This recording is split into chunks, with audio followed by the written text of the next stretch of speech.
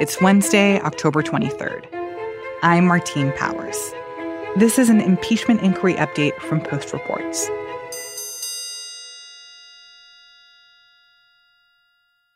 So the impeachment inquiry feels like it is in full swing right now, and a bunch of administration officials have been testifying on Capitol Hill. What was the main takeaway from Tuesday's closed-door hearing with Bill Taylor, the acting ambassador to Ukraine? Bill Taylor's testimony was the one we've been waiting for a very long time.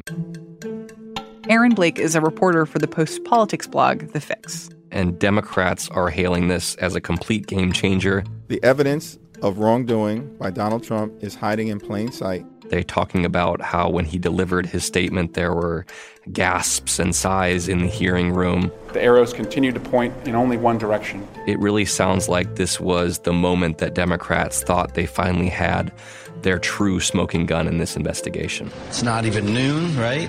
And this is my most disturbing day in Congress so far.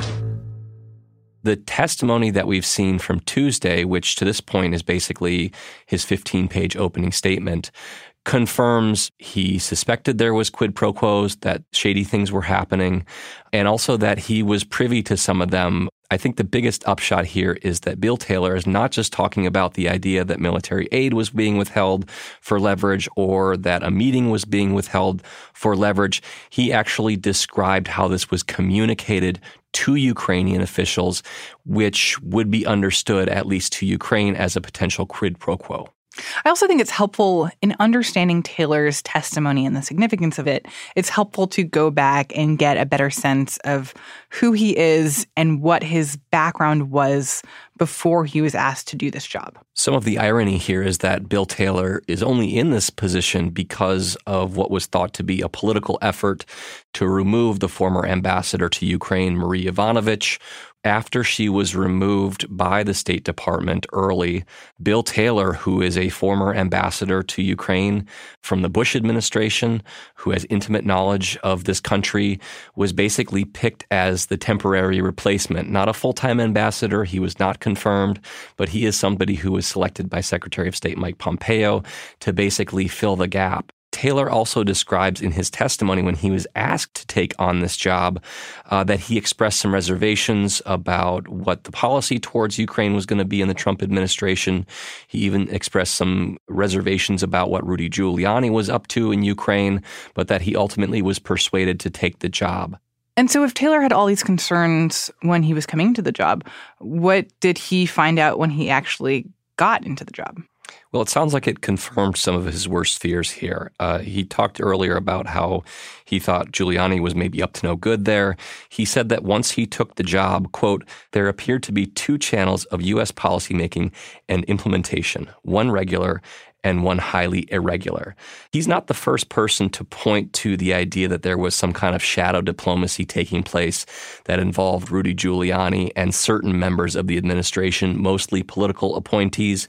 But he really crystallizes the idea that things were being handled in one channel and were being obscured from other channels. He notes at several points that there was a phone call in which Kurt Volker, a special envoy to Ukraine, talked about how he didn't want to have interagency people on the call because he was worried about there being a transcript. He also notes how after the president's July 25th call with the Ukrainian president, the call that we now have the rough transcript of, he, as the top U.S. official in Ukraine, was not given a readout of what took place on that phone call, which is pretty remarkable for somebody in his position. And so he seems to be concluding that that was an intentional effort to obfuscate what was happening in this kind of shadow diplomacy channel with Ukraine. He may not have said it in so many words, but that was the undeniable implication of everything that he testified to on Tuesday. He basically suggested that this was calculated, that it was communicated, that it was explicit, that nothing about it was terribly subtle, which is something that we hadn't really seen from previous witnesses who maybe suggested that something untoward was happening, but couldn't necessarily point to it being by design or couldn't necessarily point to it having been communicated to Ukraine. And if this all goes back to the central idea of whether there was an explicit quid pro quo between the president and Ukraine in trying to get them to investigate Joe Biden, What was the evidence or the incidents that Taylor outlined that appeared to support the idea that there was a quid pro quo? The most important exchange that he describes is a phone call that he had with Tim Morrison. Morrison was the head of the Eurasia desk on the National Security Council, somebody intimately familiar with what's happening in this region. And he said that Morrison recounted a conversation that Gordon Sondland, the ambassador to the EU, had with Andrei Yermak, a top aide to Ukrainian President Volodymyr Zelensky in Warsaw. He said that Sondland had told Yermak that the security assistance money, that's the hundreds of millions of dollars that the Trump administration was withholding from Ukraine at this time, would not come until Zelensky committed to pressure his officials to investigate Burisma, which was the company that employed Hunter Biden. If this is an accurate recounting of the conversation Sondland had with a top Ukrainian official, this would be by far the most explicit communication of the quid pro quo. It's one thing to withhold security assistance. It's one thing to say, hey, wouldn't you like a meeting with President Trump? It's another thing to say, oh, by the way, these things are conditioned upon you doing X, Y, Z, and having that X, Y, Z be something that is pretty transparently political and beneficial for President Trump personally. And this recounting from Taylor's testimony, how have we seen Trump and the White House and Republican lawmakers respond to it? Well, Republicans have generally focused on process objections. They've talked about how these hearings and depositions are not open, how government counsel is not allowed to be next to these witnesses. The few who have actually weighed in on the substance of what Bill Taylor has said haven't been able to put a terribly good face on it. I think the most telling comment we saw was from Senator John Thune, a Republican from South Dakota, the number 2 ranking Republican in the Senate, who basically conceded that according to what Bill Taylor said, and of course what Bill Taylor said has to be corroborated, that this looks bad for the White House. But there are still more administration officials that are scheduled to come up on the Hill and to give their testimony in these closed-door hearings.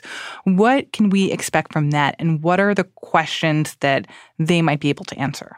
I think the suggestions are that there were lots of people who were aware of these conversations. The fact that Tim Morrison was relaying this conversation that Gordon Sondland had with a top Ukrainian official to Bill Taylor suggests that there were people who were aware of the content of that conversation. Those people would need to be testifying, would need to be corroborating what Bill Taylor said.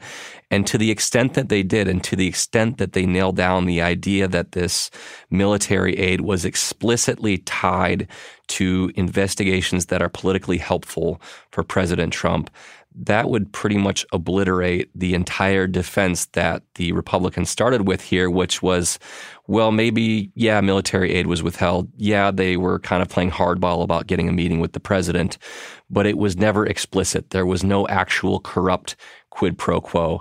If those things can be tied together rather than being separate, and maybe there just have been something of an implicit understanding here, if it was directly communicated, that's pretty much a worst case scenario for President Trump here, because that's exactly what the whistleblower initially described as people being concerned about in the complaint. I think what we're going to see, though, is the White House try and chip away at that argument and basically try and undermine the idea that this was inherently corrupt, even if they were pushing for these specific investigations.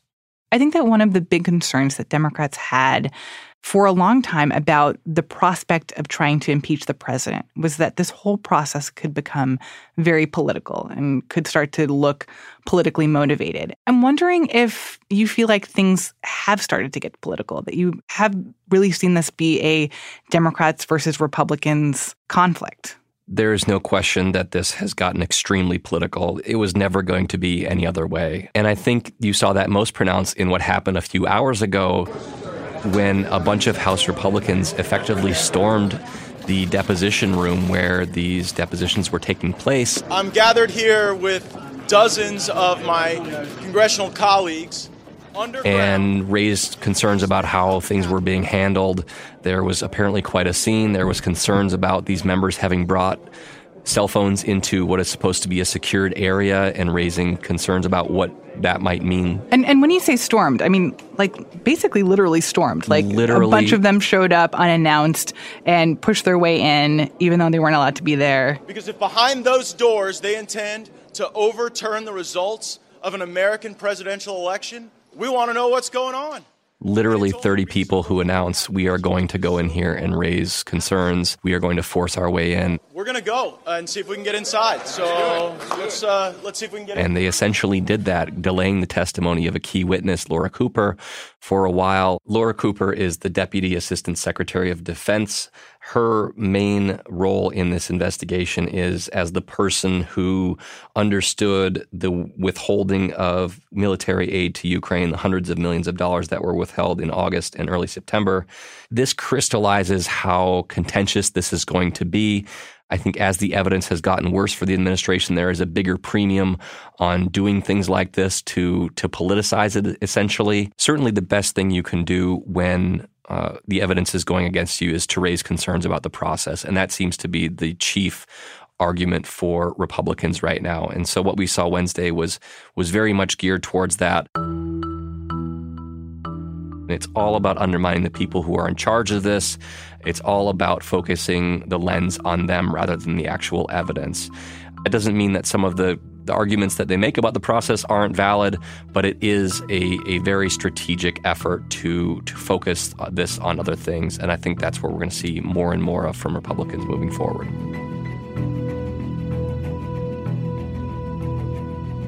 Aaron Blake is a political writer for The Fix.